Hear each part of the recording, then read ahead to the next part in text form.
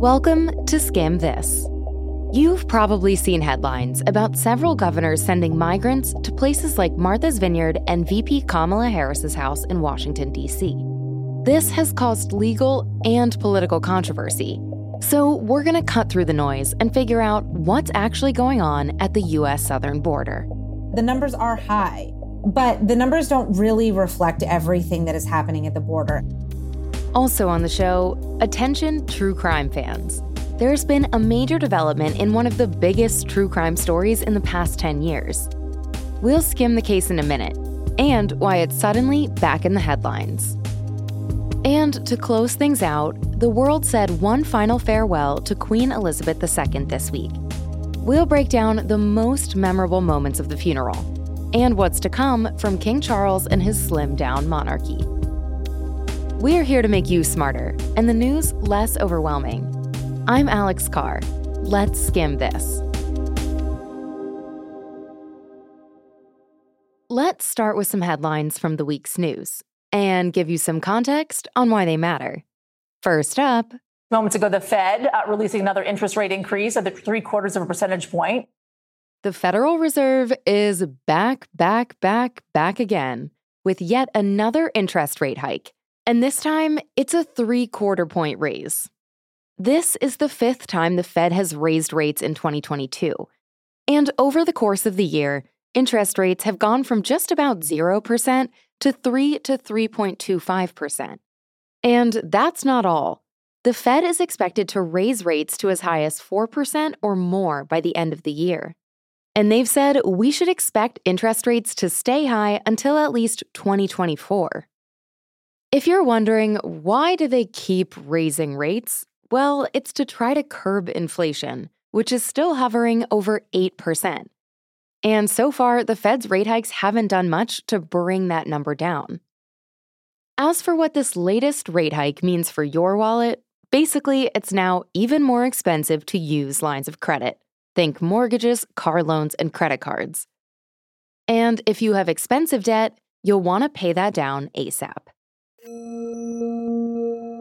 For our next headline, let's head down to the Caribbean, where this year's first big Atlantic hurricane caused some major damage. The governor of Puerto Rico describes the damage from Hurricane Fiona as catastrophic, with more than 18 hours of torrential rain. Over the weekend, Hurricane Fiona made landfall on the island of Puerto Rico, dumping up to 20 inches of rain between Sunday and Monday, and knocking out power to the entire island. About 1,000 people had to be rescued, and as of Thursday, nearly 1 million people were still without power. If this story is giving you déjà vu, you're not alone. Hurricane Fiona struck Puerto Rico just after the 5-year anniversary of Hurricane Maria. Reminder, in 2017, Hurricane Maria caused months-long power outages for the island, and residents are still struggling to live with an outdated power grid that can't handle these types of storms. There had been numerous delays in modernizing the electric system, and people had been sounding the alarm before this latest hurricane hit that Puerto Rico's grid seemed likely to fail. On Wednesday, President Biden approved a disaster declaration for Puerto Rico, clearing the way for the Federal Emergency Management Agency, aka FEMA, to assess the damage. Top officials from FEMA arrived in Puerto Rico on Tuesday to start evaluating the situation. But officials say estimates on the cost of damages will take time to finalize, while nearly 1/3 of the island is still left in the dark. For our next headline, let's get to a surprising medical announcement that came this week. It's not your imagination. Anxiety is on the rise with so many people. Now, a U.S. task force is recommending that most adults get screened to check for mental health problems. That's right. Experts are now encouraging routine screening for anxiety.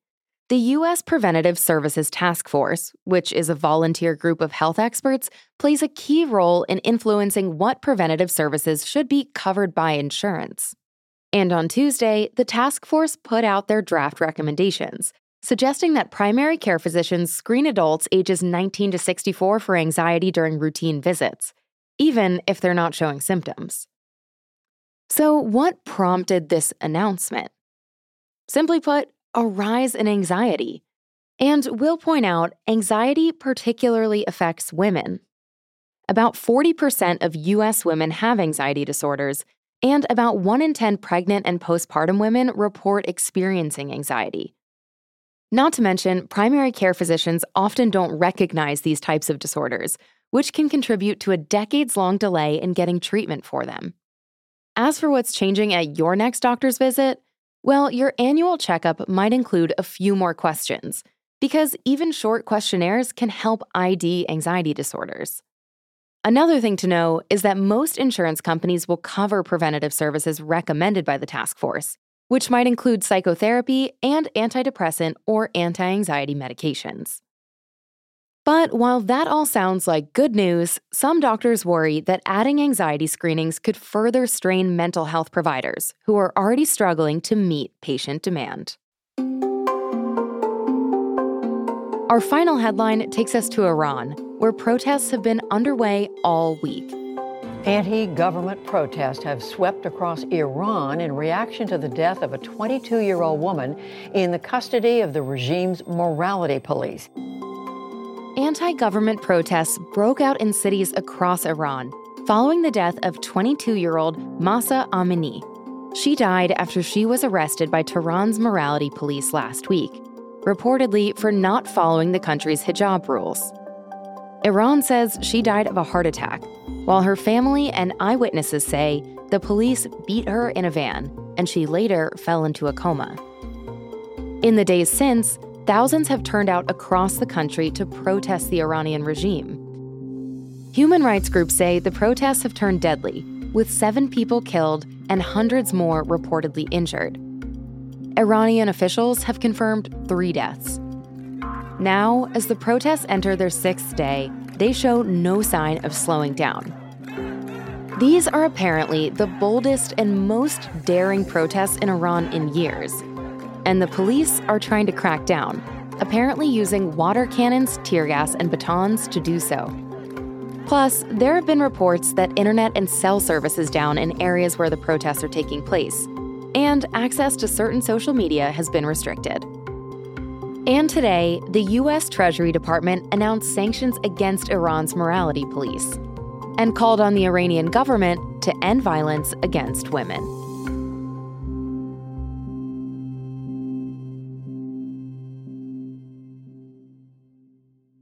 For our OG podcast listeners out there, remember this one?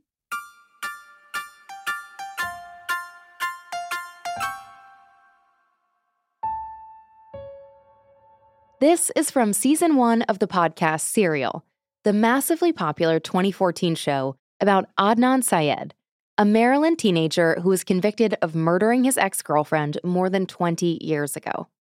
While Serial made podcasting cool and kicked off a true crime boom, it also raised questions about whether or not Syed, who'd always said he was innocent, was wrongfully convicted.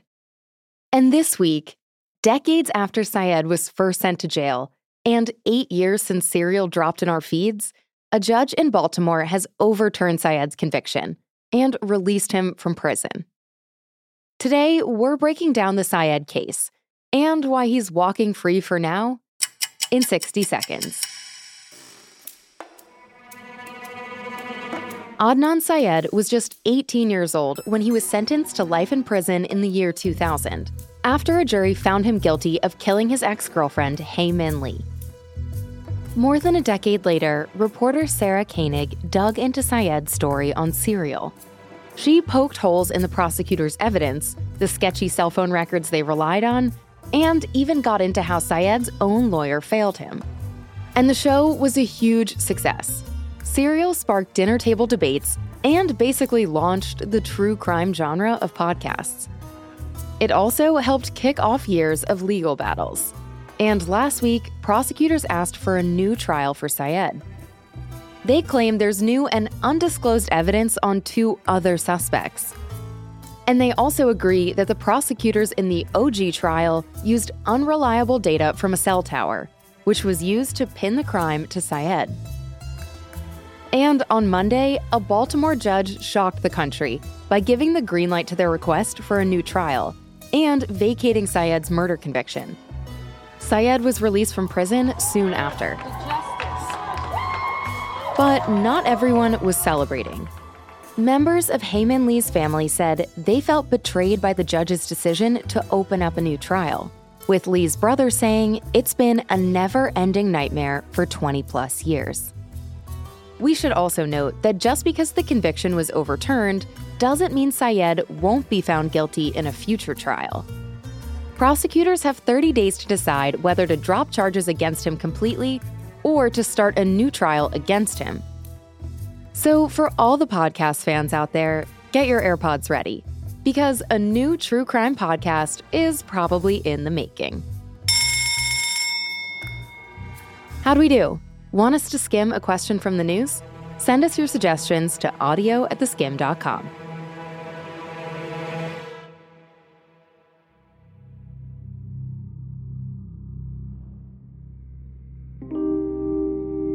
By now, you've probably heard about the planes full of migrants that landed in Martha's Vineyard last week. But that wasn't an isolated incident. Buses and planes of migrants have been arriving unannounced in cities like Washington, D.C., Chicago, and New York City. To dig deeper on exactly what is going on here, we called up Christy DePena, the Vice President for Policy and Director of Immigration at the Niskanen Center in Washington, D.C. We should understand firsthand the desire of people who want a better life. People are always going to move. We know that to get to the United States it's incredibly dangerous. A lot of folks are moving on foot. We're seeing a pretty staggering change in the folks that are arriving on the southern border. And that change has prompted some governors to take action. Republican governors from Texas, Florida, and Arizona have been chartering buses and now planes to drop off new asylum seekers in sanctuary cities around the country. And quick reminder here, sanctuary cities and counties have policies that protect undocumented immigrants from ICE deportation efforts. The three biggest U.S. metro areas, New York, LA, and Chicago, all have some sanctuary policies. And most sanctuary cities are run by Democrats. One of the governors who's been chartering these flights is Florida's Ron DeSantis, and he said that the cities that want to have broad immigration policies, like sanctuary cities, should be the ones to provide resources for migrants, not the states that are closer to the border. But while these governors are crying border crisis, DePena told us that moving migrants to places without the right resources to support them is a move right out of a familiar political playbook.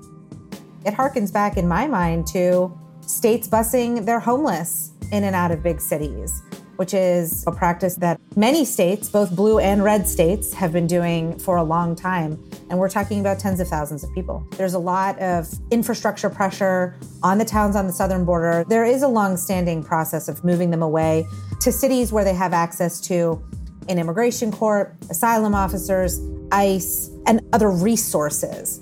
And of course, the most important aspect of that is that we give those cities notice when we are moving migrants to those cities. In these most recent situations, the destination cities weren't given a heads up.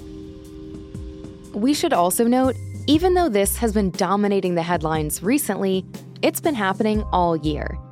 In total, Texas and Arizona have transported around 13,000 migrants to cities led by Democrats on more than 300 buses over the past year, according to CBS News. And the mayors of both Washington, D.C. and New York City have said that the influx of migrants is putting a strain on the shelter systems and resources they currently have in place. So while moving migrants is a political move, it also has real health and social consequences for the people being relocated. Not to mention, it's also legally questionable. In fact, this week, a Texas sheriff opened a criminal investigation into the flights that took migrants to Martha's Vineyard, saying it's clear many of them were lured away from Texas to score political points.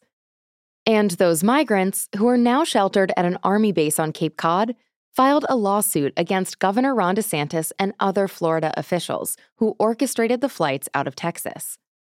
In the suit, they say they boarded the planes after officials promised immigration assistance, work opportunities, and education for children in the group.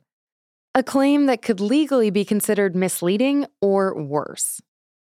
The fact that we are even having a national conversation about whether or not governors of U.S. states may or may not have violated human trafficking laws, at the very least, is not a good look.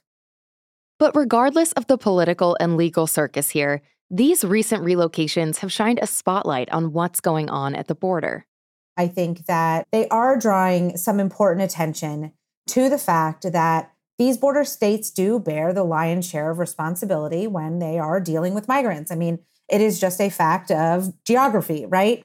That said, it also kind of opens the door to some of these conversations about what kind of federal support they're receiving, whether it's enough, whether we need to go back and think through if they need more, if they need different kinds of resources. That's an important conversation to have.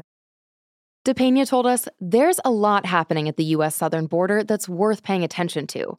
So we wanted to skim that and not the political headlines by answering 3 questions. 1, what's actually going on at the border? 2, is this considered a border crisis? And 3, what is the government's role here? Let's start with that first question and level set about what's going on at the U.S. southern border. And that means we're going to need to use some stats. Over the past 11 months, Border Patrol said there were a record 2 million encounters at the border, which includes arrests and detentions. We've also seen an influx in migrants from Venezuela, those numbers nearly tripling from the last year, and a surge in migrants from Cuba and Nicaragua. So we asked DePena, what context do we need to know here, and what's driving this influx?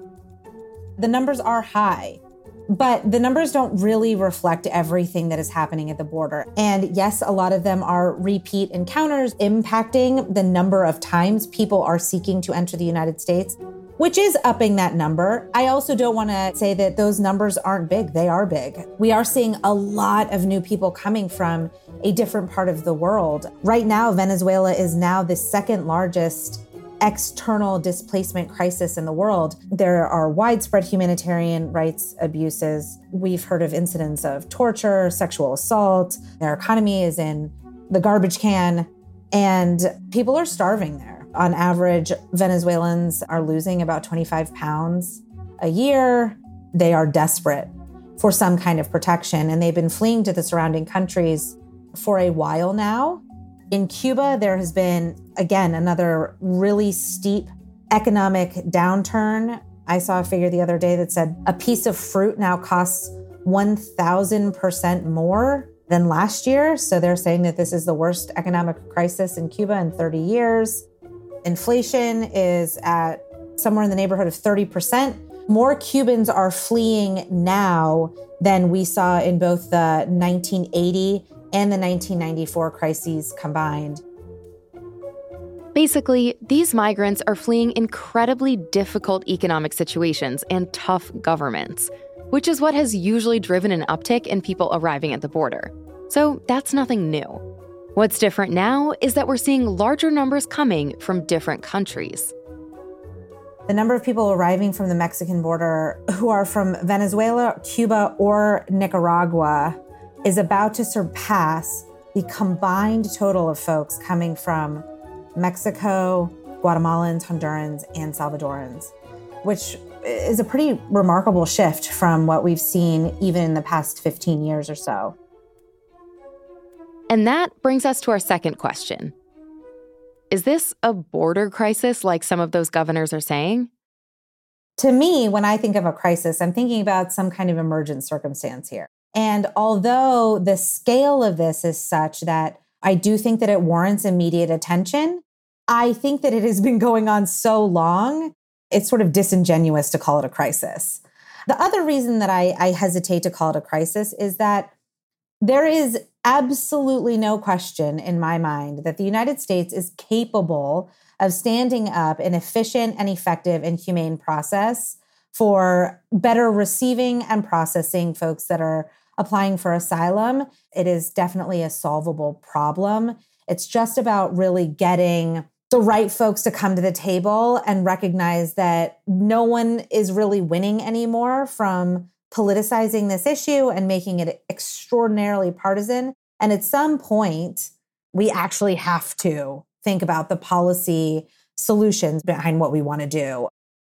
So, depending on who you ask, this is also a humanitarian crisis and a policy crisis.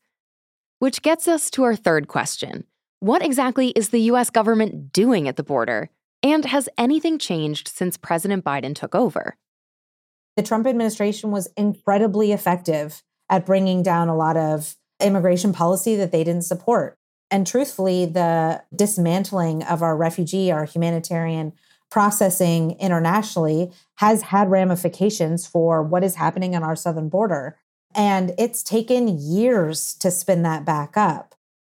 I would argue that the Biden administration hasn't done that much different. But I do think that the sort of shining moment for this administration has really been their response to Afghans and certainly the response to the Uniting for Ukraine program. And I would like to see the administration really get behind the success that we've seen so far with Uniting for Ukraine and expand that into a place like Venezuela. As a quick skim, the Uniting for Ukraine program is a new initiative that allows Ukrainian citizens and their families to seek temporary shelter in the U.S. for a 2-year period. That's a program DePena hopes can be expanded to people from other countries. In addition to revising programs for refugees of war, the Biden administration has also attempted to dismantle a policy called Title 42, which was from the Trump era, and it allowed Border Patrol officers to turn away asylum seekers for public health reasons. If Team Biden got their wish and Title 42 was dissolved, it would have increased the number of migrants who could seek asylum in the U.S. But in May, a federal judge blocked the White House from lifting the restriction. And that legal battle around Title 42 is just one example of what DePena called a broader shift in the way immigration policy is made and enforced in the United States. One of the things that really came out of the Trump administration is the fact that states have really begun to file a lot more cases on immigration than they've ever done before, depending on the administration that either does or doesn't benefit immigrants. But it certainly is having an impact on how we make policy as a country. Because of this congressional gridlock that everyone talks about all the time, we've seen the development of immigration policy by way of the executive. We have really just shifted the responsibility of writing immigration policy from Congress, where it should live, to the executive and the judicial branches. That, I think, has just really stymied any movement and really any pressure on Congress to do something on immigration, because they can just sort of sit back and say, well, we got to wait for the Supreme Court to rule on X, Y, or Z issue. But on Monday, the tides did shift slightly. Congress passed a rare immigration law, directing the Labor Department to study the obstacles immigrants face as they enter the skilled labor market. And that directive is giving DePena hope about the future of immigration policy. I think that offers a teeny glimmer of hope that there is just so much value in bringing in immigrants from other places. And we just have to continually remind ourselves that we are made better by those people. I hope that the folks that are coming to the United States recognize that everything that they see on the news is not reflected in every American that they meet. People that are receiving and welcoming aren't just Democrats, and they're not just Republicans, and they don't just live in cities. It gives us a little hope for what we can be moving forward.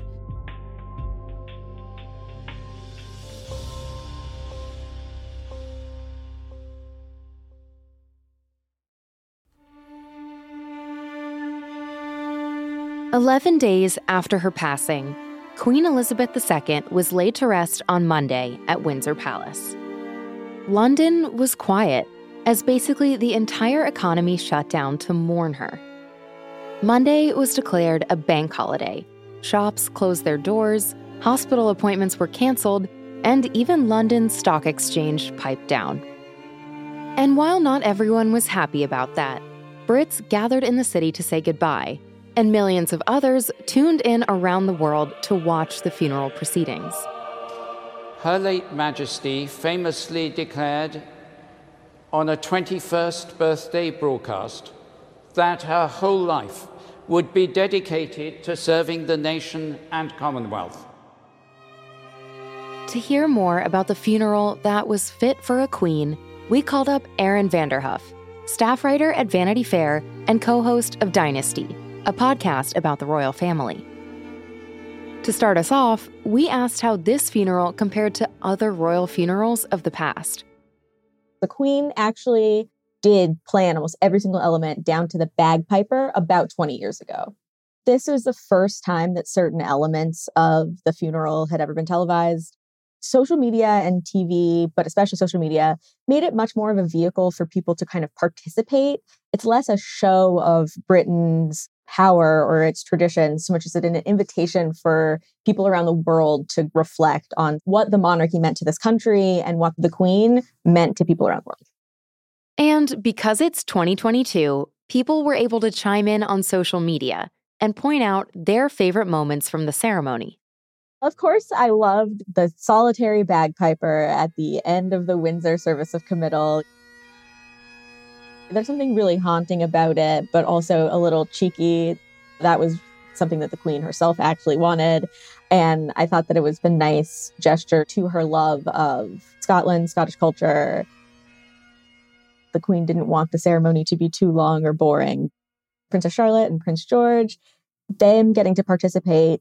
There was a hilarious little clip of Charlotte nudging George and reminding him that it was time to bow. And she wore a hat for the first time, like in official capacity, which is, something she'll probably be doing for the rest of her life. And even though it was a funeral, some royals didn't miss the opportunity to serve some looks. Kate, now the Princess of Wales, and Meghan, Duchess of Sussex, they both wore outfits that were references to things that they'd worn in the past. Meghan, especially in that Dior hat, she wore a really similar white one at the service of Thanksgiving at the Platinum Jubilee. For Kate, she was wearing a beautiful pearl necklace with a beautiful amulet on the clasp, and it's one that both the Queen wore various events in her life and Princess Diana wore. Kate has really been getting ready to both step into the role of being the Princess of Wales and at the same time understanding that she wants to do it her own way. She's got her own issues. She's got her own style. She's not trying to become the new Princess Diana. We should point out, Monday wasn't all about pomp and circumstance. Some people called out the monarchy for closing down the UK's economy, saying the country's economy was already in a rough patch before things shut down. Others were frustrated over losing access to their healthcare on Monday. And the Queen's death also brought up conversations about the impacts of British colonialism and inspired some protests. But those conversations have also helped bring Brits together as they reflect on their country's past and its future. In the days leading up to the funeral, 250,000 people waited to see the Queen's coffin, some for up to 15 hours. And while they waited, it gave them time to just talk openly with each other about the monarchy. Waiting in that line, waiting with a bunch of other people around you. After years of COVID, when everybody's been grieving separately, I think that the queue, as they call it, was really a good opportunity for people to come together and think about everything that they've lost, think about the things that are hard, and how they're going to move forward. As for what's to come, well, you've probably heard the royal tea that King Charles wants to slim down the monarchy. So what does that actually mean? Vanderhoef told us, basically, the monarchy is going to cut back how many people are involved in royal duties, recheck its budget, kind of like the rest of us, and start running more like a business. For centuries, there's been this expectation that the cousins and the nieces and nephews, they're a part of the royal apparatus that's keeping everything going. You know, when people want charity appearances, they are part of it. They have different interests that they follow. Charles from the very beginning has said, like, that's really not gonna be my thing. He wants the people who are in the family to be working and committed. So the slimmed down monarchy is kind of like putting the monarchy on a good foot. It's very clear that he's gonna be a transitional monarch. He's not gonna be on the throne for 70 years. And that has some people saying, why slim things down when you can just get rid of the monarchy altogether? But Vanderhoof says the Windsors are well aware that in order to keep this thing going, they've got to be on their best behavior with the public and represent the future of Britain. It's a matter of figuring out how to balance the glitz and the glamour and the drama with the fact that it's still a constitutional role that has certain duties. And what happens next, I think, it's really up to the people, as it always has been. And I think that more so than most, the Windsors really understand that.